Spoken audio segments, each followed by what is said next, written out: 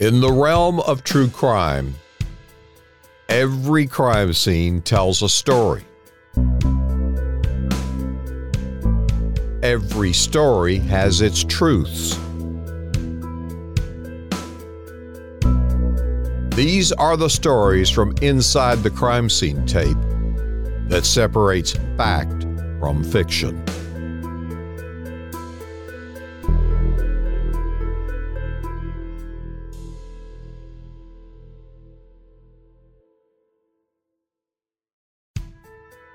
The notorious Bonnie and Clyde broke a member of their gang out of Texas death row in a hail of deadly machine gun fire in 1934. 64 years passed before another inmate escaped from Texas death row. I was there for the massive manhunt. Hello, this is investigative reporter Robert Riggs. I've opened up my old reporter's notebook for a look back at the last sensational escape from Texas death row. This is a True Crime Reporter Extra.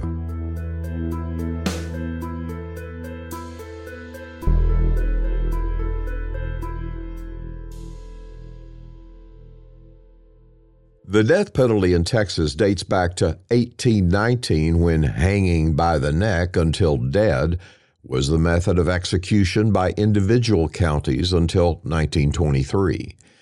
It was then that state lawmakers authorized the use of the electric chair, which came to be known as Old Sparky.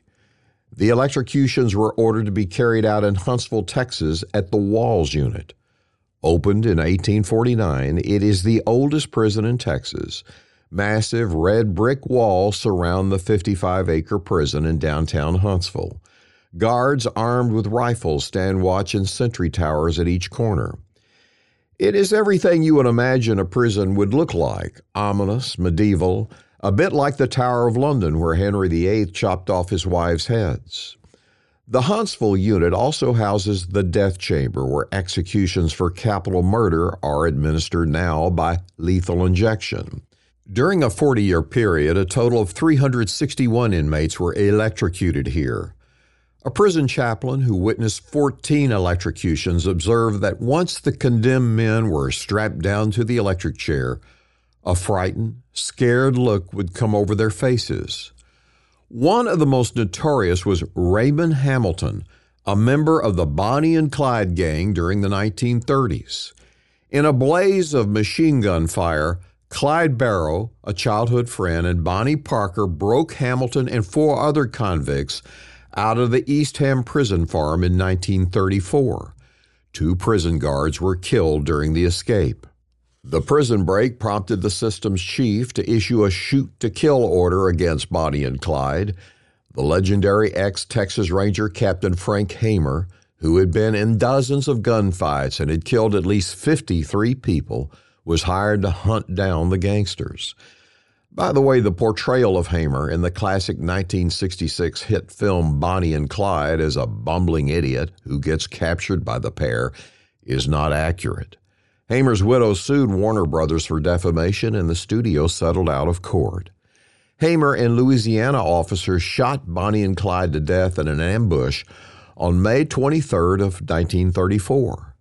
A month later, Clyde's cousin, Raymond Hamilton, escaped again, along with 2 other prisoners from the Walls Unit in downtown Huntsville, when another prisoner smuggled in a gun, but he was soon recaptured. Hamilton died a year later in the Texas electric chair. The last Texas execution using the electric chair occurred in 1964. Old Sparky was later retired to the Texas Prison Museum in Huntsville, where it draws curious crowds today. When the U.S. Supreme Court ruled that the death penalty was cruel and unusual punishment in 1972, the sentences of more than 50 inmates on Texas death row were commuted to life. That meant that they would become eligible for parole someday, but no one imagined that such brutal killers would ever be set free. If you've listened to our earlier series about serial killer Kenneth McDuff, known as the Broomstick Killer, that's exactly what happened with deadly consequences. My latest episode about McDuff, titled CBS News anchor Bob Schieffer Shocked by the Broomstick Killer's Brutality, was published on March 21st of 2022. To learn more about McDuff, please go back to the beginning of my True Crime Reporter podcast or watch our 5-part television series titled Freed to Kill. I have placed links in our show notes. The state of Texas adopted lethal injection in 1977 and conducted its first execution using it in 1982.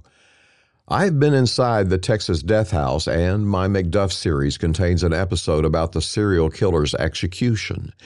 It gives a very detailed description of how his lethal injection was conducted. Between 1965 and 1999, McDuff and other killers convicted of capital murder were kept on Texas death row at the maximum security Ellis Prison Unit. Built in 1963, located 10 miles north of Huntsville, the 11,000-acre prison farm also holds more than 2,000 other inmates. I first reported from the Ellis Unit in November of 1993 in a series of stories about Texas prison industries. The Ellis Prison Unit was surrounded by two 12-foot-tall fences spaced 8 feet apart, topped with large coils of razor-sharp concertina wire. Inmates raised cows, egg-laying hens, crops, security horses, bloodhounds, and pigs. They also grew cotton, picked the cotton, milled the cotton, spun the cotton, and wove the cotton into enough prison inmate uniforms to clothe a small town of 45,000 people. 7 years before my visit, the prison system opened the Death Row Garment Factory.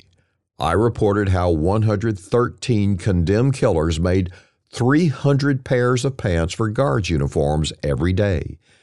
It was the most productive of Texas' 34 prison factories.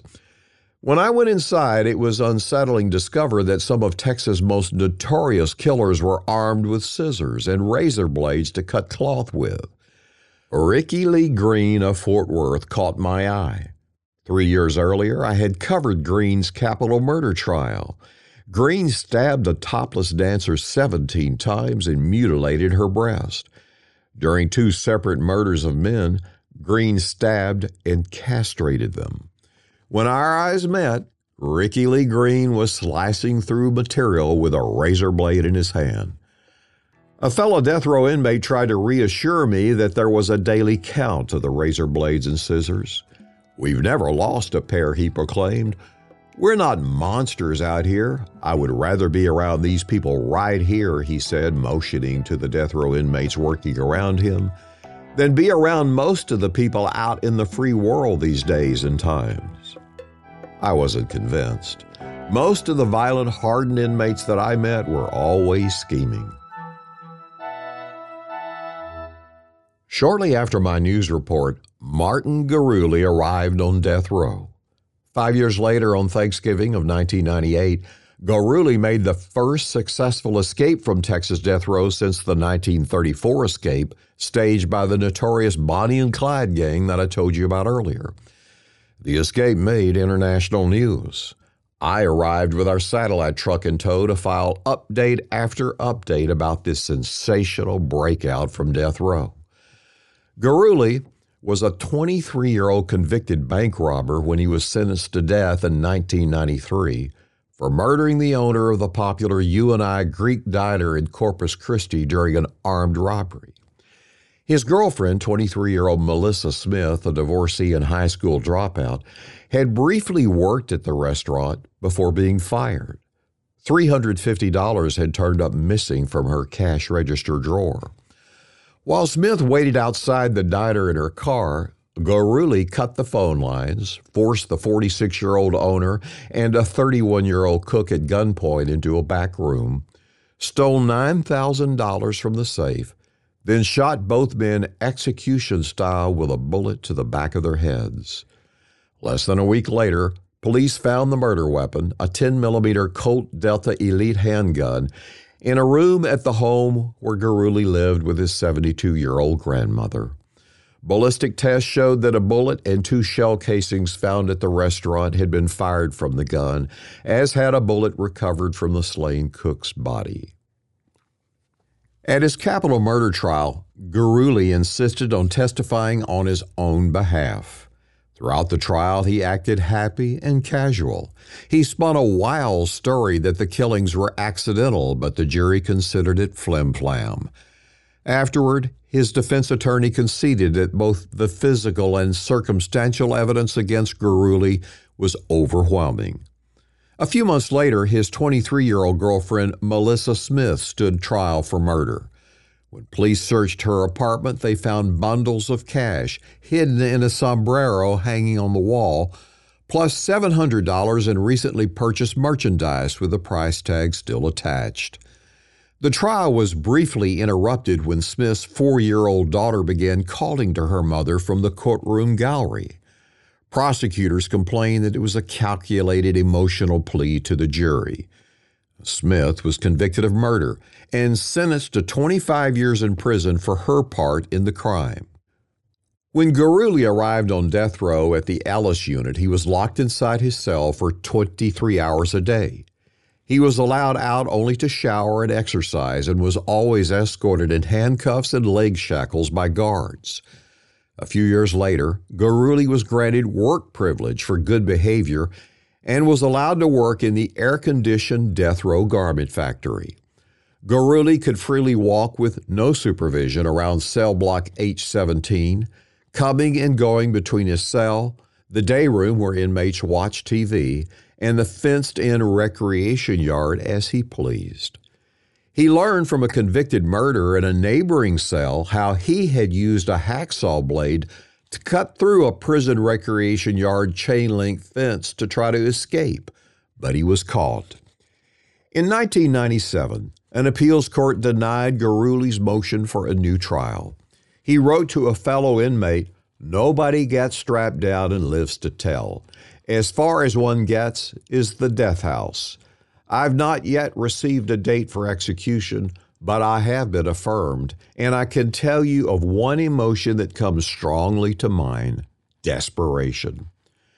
Shortly after Thanksgiving dinner on the evening of November 26, 1998, the 29-year-old Guruli and 6 other condemned killers staged their escape at the Ellis 1 unit that held 454 death row inmates. Note that Thanksgiving seems to be the chosen date for prison escapes in Texas. In an earlier episode, I explained how Dennis Wayne Hope turned off the power to a maximum security prison to make his getaway on Thanksgiving Eve. It's one of my favorites, titled "Don't Fence Me In," published on October 14th of 2021. And after this short break from our sponsors, I will continue the story about Guruli's sensational escape from Texas death row.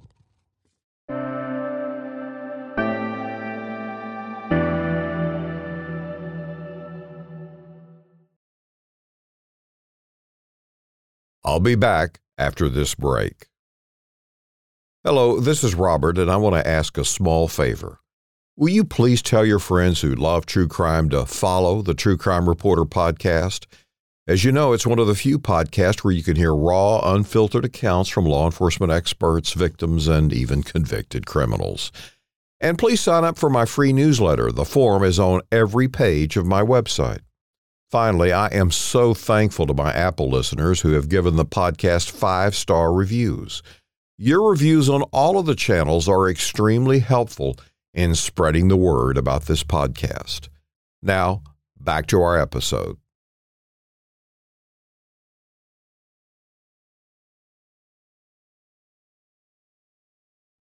In an elaborate plan, Martin Guruli and 6 other condemned killers on Texas death row, cell block H-17, stuffed their beds with makeshift dummies after Thanksgiving dinner in 1998. It fooled guards for hours, even though a count was supposed to take place every 30 minutes. The prison was working on a skeleton staff due to the holiday. At about 8:15 p.m., Guruli and his fellow escapees strolled into the recreation yard, about half the size of a basketball court, which was covered on top and on all sides by chain-link fencing. The yard was located next to their 3-story cell block, one of 3 that housed death row convicts. They had used felt-tip markers to dye their white prison-issue long underwear black, almost like ninja warriors. They used a hacksaw blade to cut a hole into a corner at the top of the chain-link enclosure. They squeezed through the hole and leaped onto the prison roof, which was flat and partially obscured by a low retaining wall that ran along its perimeter. During the night, they made their way a quarter-mile in distance across the rooftops of the prison units to a 1-story prison chapel. Fog rolled in, reducing the visibility for guards watching from 6 towers. At midnight, they slid down the chapel's sloped roof to the ground. Guruli, followed by the 6 other death row inmates, sprinted 75 yards to the perimeter fences midway between 2 guard towers. The inmates had wrapped their torsos and legs with cardboard and bundles of magazines to protect them from getting cut or tangled up in the razor wire. 18 rifle shots rang out. 6 of the inmates dropped to the ground. They gave up. But the wiry 5'7", 130-pound Guruli made it to the top of the outside fence. He dropped to the ground outside the prison. Guards found blood there and thought they might have hit it. Guruli disappeared into a heavy morning fog and headed toward a swamp. I arrived on the scene with my camera crew and a satellite truck for live broadcast as more than 500 law enforcement officers launched a massive manhunt around the prison. 2 helicopters circled for miles around the prison. Officers mounted roadblocks and conducted door-to-door searches. The prison locked down death row, meaning that all 454 condemned killers were confined to their cells. Embarrassed prison officials were at a loss to explain how so many high-risk convicted killers were missing undetected for so long. Here's a rundown of the capital murder convictions of Guruli's 6 accomplices. Kidnap and murder of a Houston woman. Kidnap and murder of an elementary school teacher. Her body was found wrapped in a blanket off the side of a rural road. Her hands and ankles were bound with telephone cord, and she had been shot in the head, neck, and shoulder with a rifle. Kidnap and murder of a man who was singled out because he was gay. He was shot 9 times. Robbery and shotgun murder of a clerk at a beverage warehouse. Hired as a hitman by a former police officer to kill the officer's wife, and robbery and murder of a Houston jewelry store owner. Like we say, everything is bigger in Texas, especially the violent crimes. I learned from sources at the time that some of the inmates planned to flee to sunny Florida, robbing banks along the way. And I discovered that one of the 6 murderers who had attempted to flee had tried to escape from death row a few years earlier using, yes, you guessed right, a hacksaw blade. A death row guard did an interview with me in silhouette with his voice altered to cover his identity. He revealed that every recreation yard had dozens of patches in the fence where inmates had tried to saw their way to freedom. He said death row inmates routinely obtained the hacksaws taken from prison workshops by inmates from the general population. They traded drugs, cigarettes, and other contraband, as well as commissary items for the hacksaw blades. Plus, he revealed that death row inmates who were given work privileges had way too much freedom to move about unescorted by guards. In response to my reports, Alan Polonsky, the chairman of the Texas Board of Criminal Justice, suspended the death row work program. The escape shook up the prosecutors who had sent Guruli to death row. They worried he was headed back to exact revenge, and they beefed up their personal security. The lead prosecutor described Guruli as a sneaky, wily man who had tried to break out of a holding cell during his murder trial back in 1993. The Nueces County District Attorney told reporters he was not surprised that Guruli was the first man to escape from death row since 1934. I always thought that there was no way they could escape from death row. But if I were to put money on it, I'd think Guruli would escape. He's very deceptive. If anyone could talk his way out of something, it's him. Garuli's incarcerated girlfriend told reporters that he was deathly afraid of needles and did not want to die by lethal injection. A Corpus Christi woman who dated Garuli for 3 years and testified for the prosecution during his trial stated, "He probably wants to go out of prison in a blaze of glory. He's not one to sit and take it. I think he'd rather die being shot in the back, running away, than on a death chamber gurney." By nightfall of the third day, 500 searchers had failed to find a single clue. Despite a dogged manhunt scouring the rugged 17,000-acre terrain around the prison, Garuli appeared to have vanished. Even the prison system's 70 bloodhounds were getting tired of the chase. Officers stood watch every 25 yards along 6 miles of farm roads and state highways that ran the near prison. They checked every passing vehicle and opened every trunk lid. Bold news headlines posed the question, "Where's Garuli?" He became a hero for inmates who wanted a taste of freedom. Prison officials flew in a Texas National Guard helicopter equipped with heat-seeking gear to help. They hopefully speculated that Garuli must be hungry, sleep-deprived, bitten by insects or worse yet snakes, and was just one mistake away from getting caught. False reports of sightings of Garuli at a roadside park, drinking in a beer joint, and in a church where the congregation prayed for him came in from across Texas. Polunsky, the prison board chairman, vowed that Garuli would be captured, dead or alive. Then Governor George W. Bush, with presidential aspirations and back from a trip to the Middle East, angrily demanded to know how Garuli had escaped and called in the Texas Rangers to investigate. The governor's office posted wanted posters across the state offering a $5,000 reward. The escape was a political hot potato.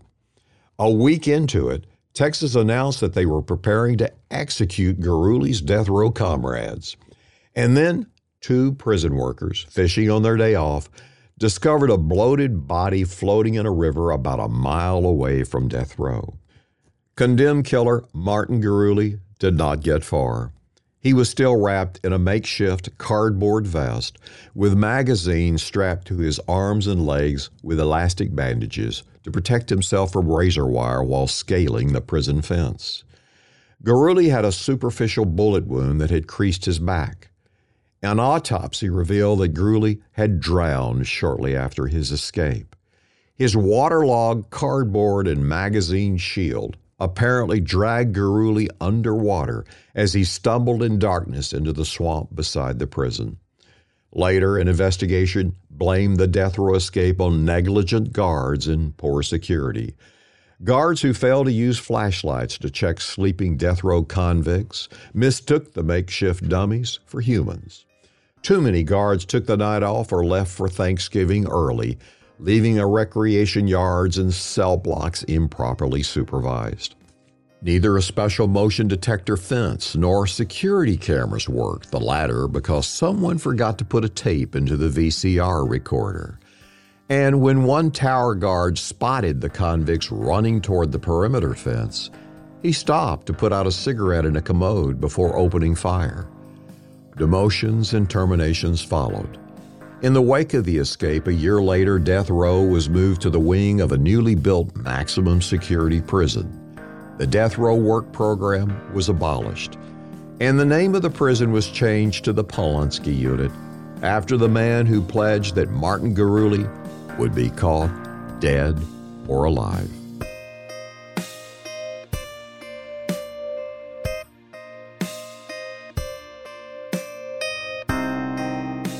We want to be your favorite true crime podcast, so please recommend us to your friends and leave a review wherever you listen. If you want to receive updates and bonus interviews, join our true crime community at truecrimereporter.com. If you have suggestions or know of a case that we should look into, email us at fan@truecrimereporter.com. This podcast is a trademarked and copyrighted news organization based in Dallas, Texas. You can read more about our news team at truecrimereporter.com. Thanks for listening to our Journey into Darkness.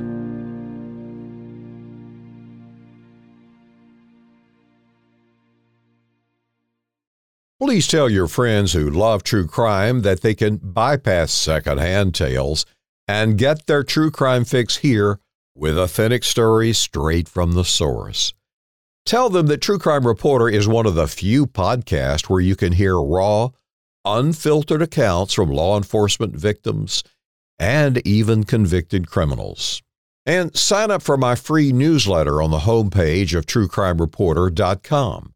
It's your gateway to a world of knowledge and awareness in the realm of true crime and your personal safety.